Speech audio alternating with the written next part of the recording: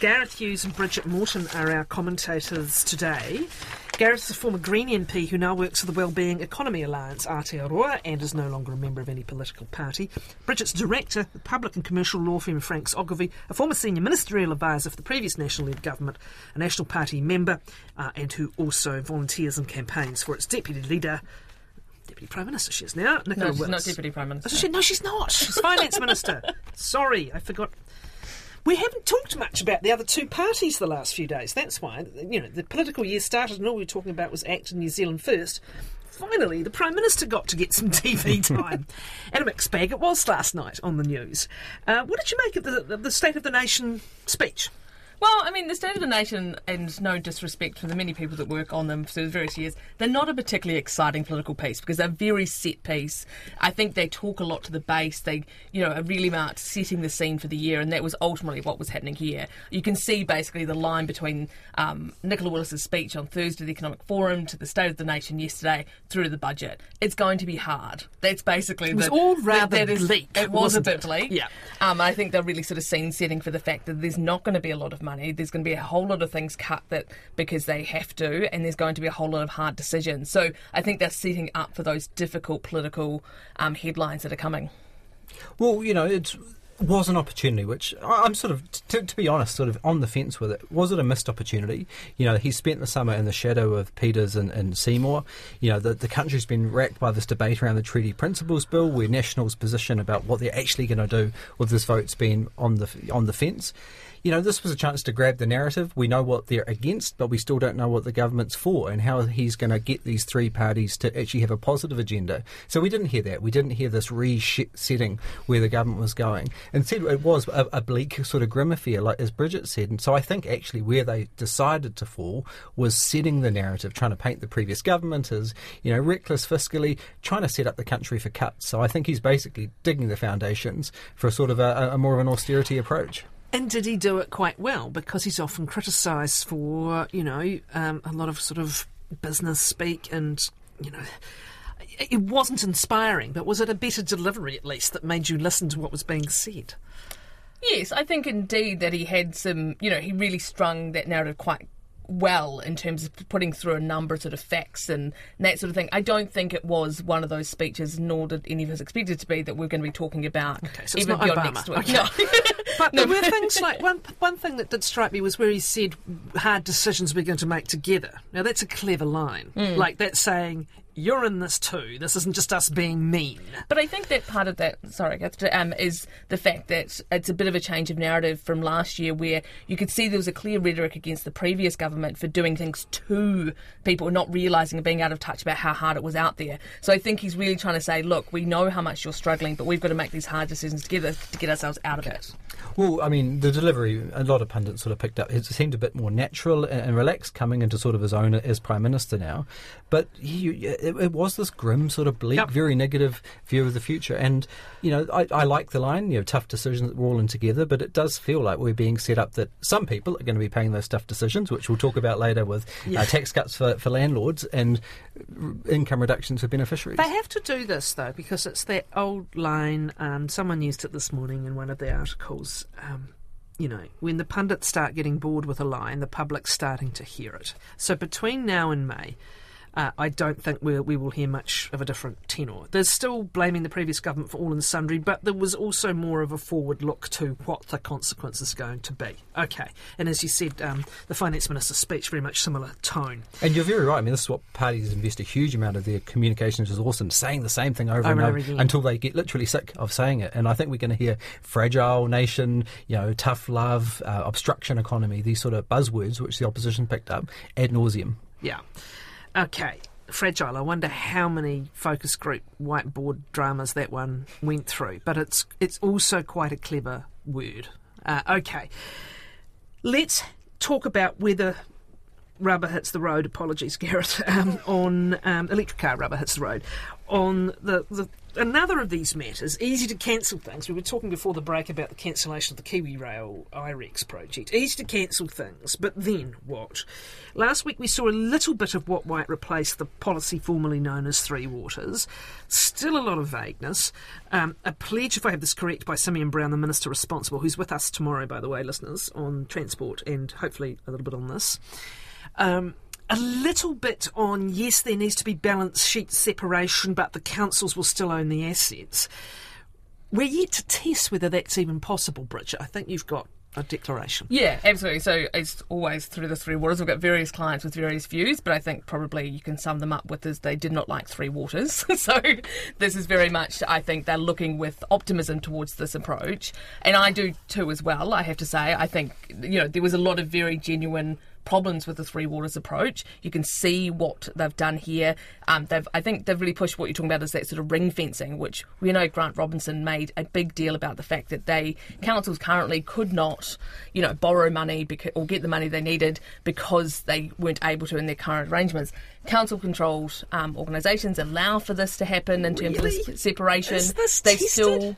Because if a council, we've got it right here in Wellington now with Wellington Water, right? If a council-controlled organisation is still ultimately owned by the councils, are we sure that rating agencies are going to see that as a genuine balance sheet separation? Well, what we've actually seen, I think, from rating agencies is actually they're more concerned about the fact that is this guaranteed by the Crown? So it comes back to actually what the Crown is actually doing here. And I think that is... Isn't the Crown still saying we're not going to guarantee this? So I think this is the bit that we haven't got... Right.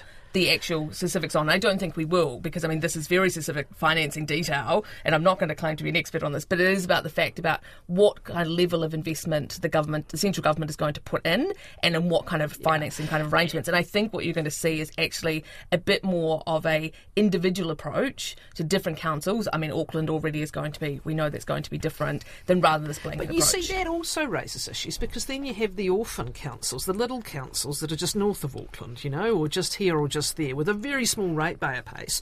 And Jamie Klein's council on the West Coast is a classic example. Huge amounts to be spent to meet new regulation standards, but very small ratepayer base. Now, who's going to want to willingly take them into their new grouping?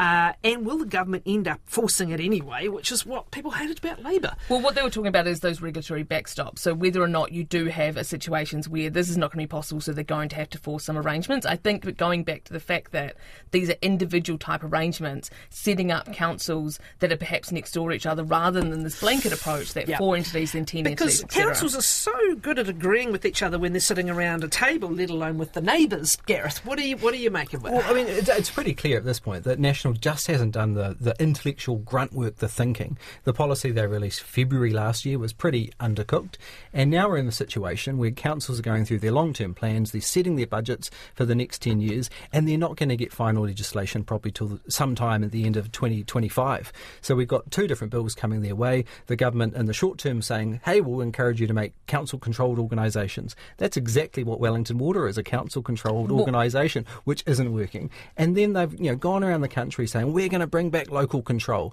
But you can't have balance sheet separation and local control at the same time. So Three Waters, you might have liked it, you might have disagreed with it, but it was a practical, reasonable response that actually would have delivered the finances. And effectively what we're talking about is a financial challenge. How do we raise this $130 to $185 billion in revenue?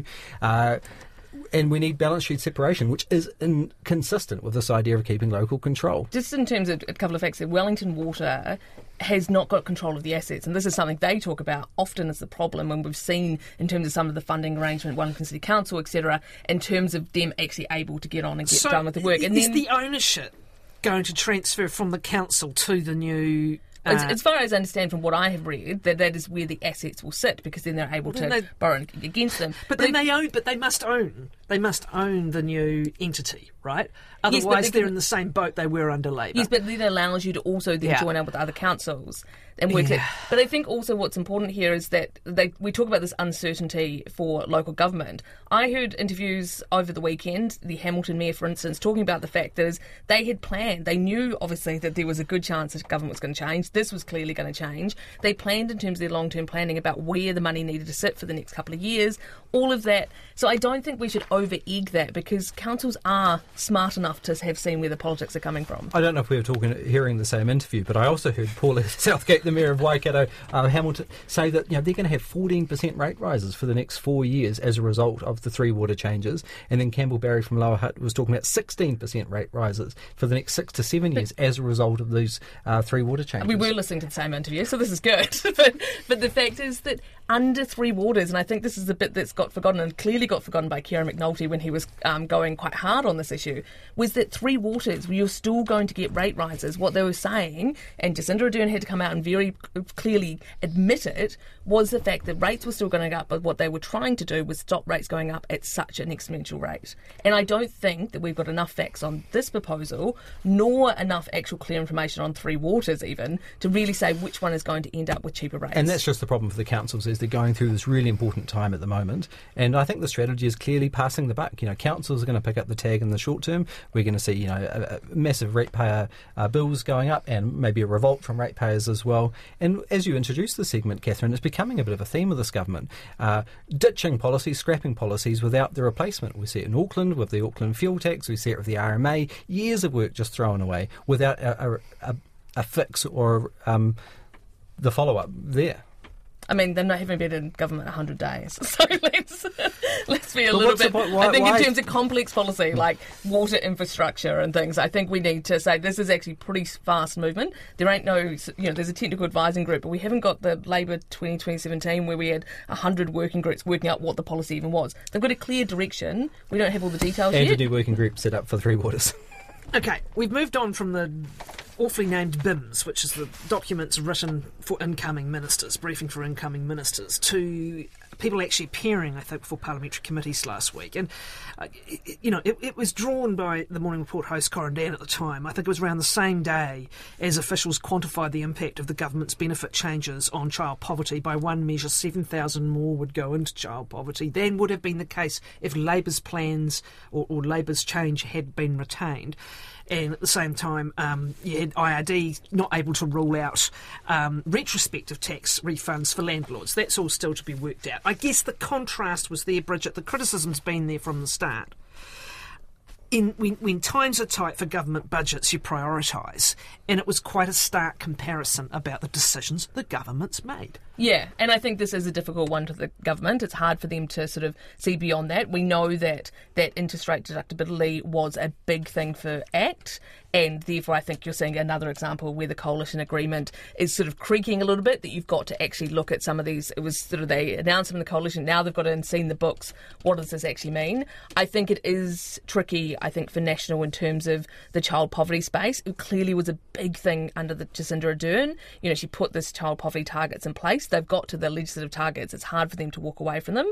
There's a whole lot of valid criticism of whether or not they're the right targets. But I think for the government, they ran on a cost of living election. They can't ignore what is sitting, the people on benefits on the lowest incomes and how much they are suffering, regardless of the sort of bigger picture. So what I would hope to see is that so they talked about social investment approach, that they do that quickly, that they target that investment, not necessarily blanket benefit increases, but I think they're going to have to get social investment and get some of those things into the budget. Are you saying that social investment isn't just about a data project that informs various agencies? Are you saying it might inform actual funding decisions? Oh, absolutely. I mean, in the previous national government, which I was a ministerial advisor in education, we used early days of social investment data to target education budget initiatives, without a doubt. And so that's what I think it needs to be seen. They'll have to have some of that in this budget to demonstrate that they are aware of those issues. And I love the sound and the promise of social investment, but we just haven't seen the detail. I mean, if this was actually used to invest up front to help people's lives and ultimately saving money down the line, great. But we're not seeing examples of that. In fact, what we're seeing is people on youth benefits who have had incredibly tough lives. They've been maybe kicked out of home or had to leave home at 16, 17. Their income's going to be cut. I don't see how that is delivering any sort of social benefit now or into the future, we're going to see probably worse outcomes. So, look, this was another law that was rammed through under urgency. No select committee phase for this. I think narratively what we're going to see is every cut we see, every bit of future austerity, we're going to see a response. Yet you still prioritise tax advantages for landlords, and we know some landlords are going to benefit more than $1 million as a result. At a time when budgets are tight and we're doing it tough, it's clear that public sector workers are going to get laid off, but it's landlords who are getting the advantage. And it's, I was about to say crazy, but it's unorthodox, I think it's probably the more responsible way to say it. But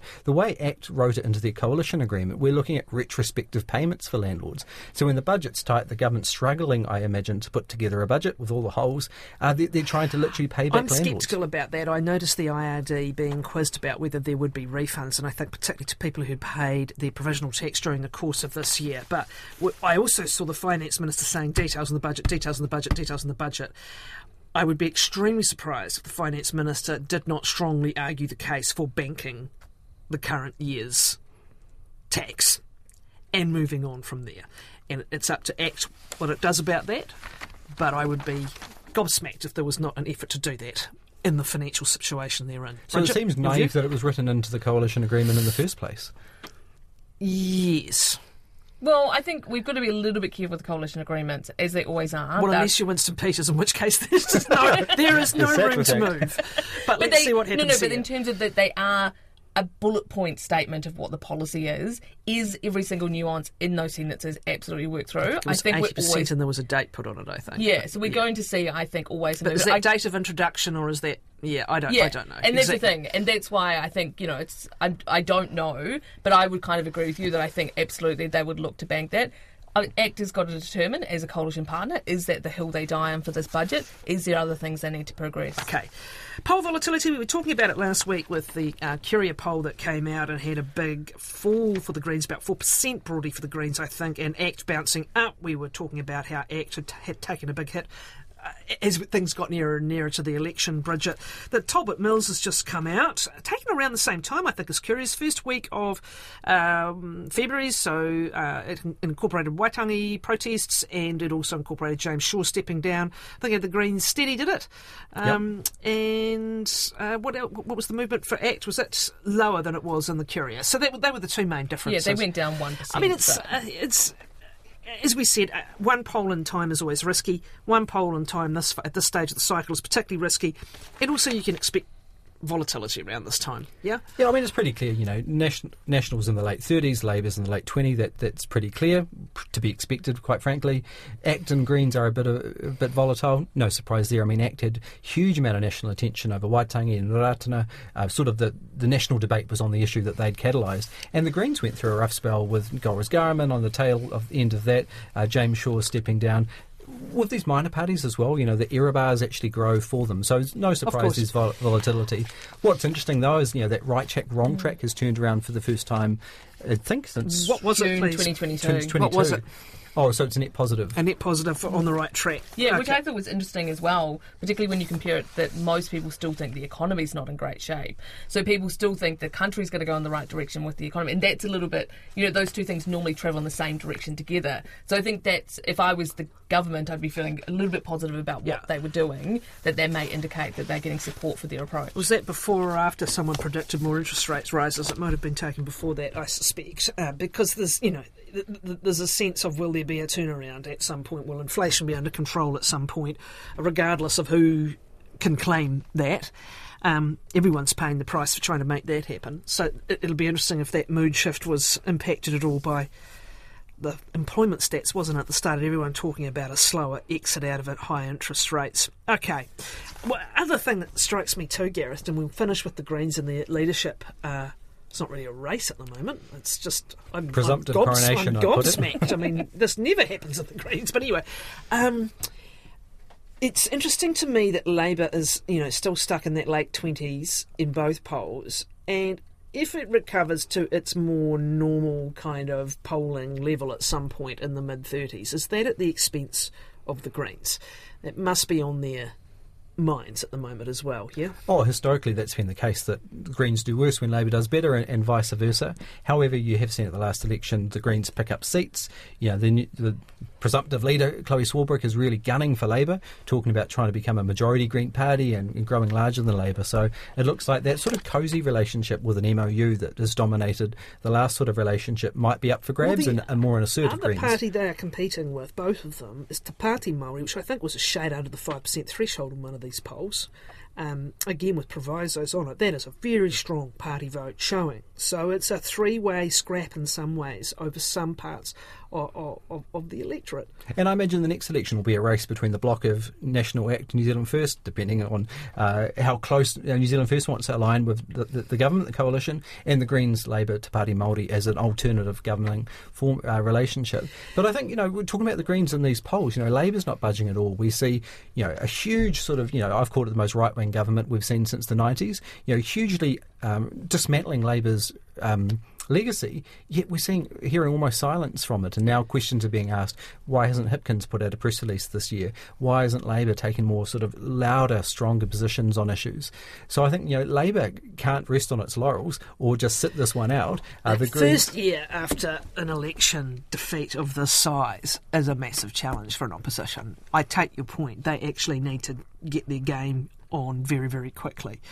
But in some ways, holding the line might not be an unwelcome result when we see what's happened sometimes post-election loss. But I think, though, in some ways we actually don't know when we sort of say holding the line, we actually don't know really where Hipkins or the Labour poll-wise. Yeah, but where they sort of sit actually at the moment on many issues. And neither do they. Yeah, absolutely. And I think that's probably why you've seen a bit of silence from them. They know that they've got to sort of, all governments that fall out of power have to sort of lick their wounds a little bit. But I think for them, they've got a lot of questioning to do. You saw a little bit of Hipkins this weekend in the media talking about the fact that, he thinks that he should have defined his leadership a bit more differently to Jacinda Ardern's, which I thought was interesting because, the policy bonfire and things, they all did really well for Hipkins. So I think they were really confused about where they sort of sit. I don't think it's actually a bad thing for them to be opposition for opposition's sake. It's really important to have, the government held to account. But I think they could be doing a better job of it. They could be a bit more onto it in terms of question time. I think, the fact that the leader hasn't put out a press release is a bit slack, frankly. And Hipkins is right. The public don't want him barking in every car. But I think at a time when such big policy issues are being debated internationally and nationally, want to see a bit of energy. It's a resource issue too. You don't bark in every car. You come out with hard facts and hard data. And all of a sudden you find your staffing numbers and your research unit is back to the joys of opposition, But that's where the opportunities are with this fast pace of reform. Finally, I know you want to talk about the Greens, though. Just before we leave, we leave them. Why no other challenger? Why is it sort of, as you say, Queen Chloe? And no disrespect to someone from Dunedin, I think he's running, but I don't know him. But no other MP. Well, I'm not surprised that no other MP standing. She's the heir assumptive. You'd be mad to run against Chloe, a sitting MP. But it's interesting inside the party. There's the sense that a debate is important, and there's a constituents who wanted to see a candidate come forward, and it's clear Alex Fuchs is wanting to debate things like union affiliations, a more sort of worker-led party than what he describes as a middle-class party. I think what is interesting is the party's not going through a big debate process. So when James Shaw and I went through it in 2015, I think there are 30-plus debates. And previous co-leadership elections, a similar number of debates. They're doing 2 Zoom webinars, and then it's postal vote. When? So I think voting ends March 8, and then the Good grief. winner will be announced on March 10. So it's quite an understated race, if you want to even call it a race. But it's it's a hard one for the party. I think politically you want a fast, clean transition. However, a big cohort in the party want to debate the issues, and they see this as the appropriate forum to do it. We were talking about the Wellington local election, and it's an interesting one to refer to for the Greens because they did pick up, was it 2 or 3 seats in the House? 2 seats in Wellington, 2 and one seats in in Auckland. Wellington and 1 in Auckland. So that is remarkable. I can remember the Coromandel days where it was Jeanette's got to win Coromandel because we might not make the threshold. Now it's at the point where you've got 3 constituency seats. Still want a strong party vote, of course. But it is interesting how those Wellington votes stand out against a big swing blue. However, in this latest by-election, the 24% of good souls of one ward who are taking part in it, whatever happens, even if the Green candidate gets up to take Tamitha Paul's place on the council, very recognised Green councillor, You must be asking questions about how the race is even this tight. Currently it's an independent just ahead, but I think the specials might change that. Yeah, I mean, it's too close to call. I think we find out on Wednesday, but the Greens would have been expecting to win and win pretty big. I think this is one of the safest wards and the safest sort of Green seats in the entire country. On the back of a hugely charismatic, popular local MP now, local councillor now, local MP. I think the Greens got a bit hammered on two fronts. One was, all the water woes and financial challenges Wellington has is washing down. People are angry with the council locally. It is a Green mayor, we should and a Green mayor, yeah. And I think the other thing is that the students were away, and that was a rock bed of Green Party support. And I think that might be why the specials are so high on Saturday. I think someone rushed them in on Saturday morning when the students returned to town. Because there was an extraordinary change between Friday afternoon and Saturday. So let's see what happens on Wednesday. But specials, I think that too close to call. We could well see a flipping there. Let's see. Happy to be wrong, as always, and frequently are. Brigitte Morten, Gareth Hughes, thanks very much.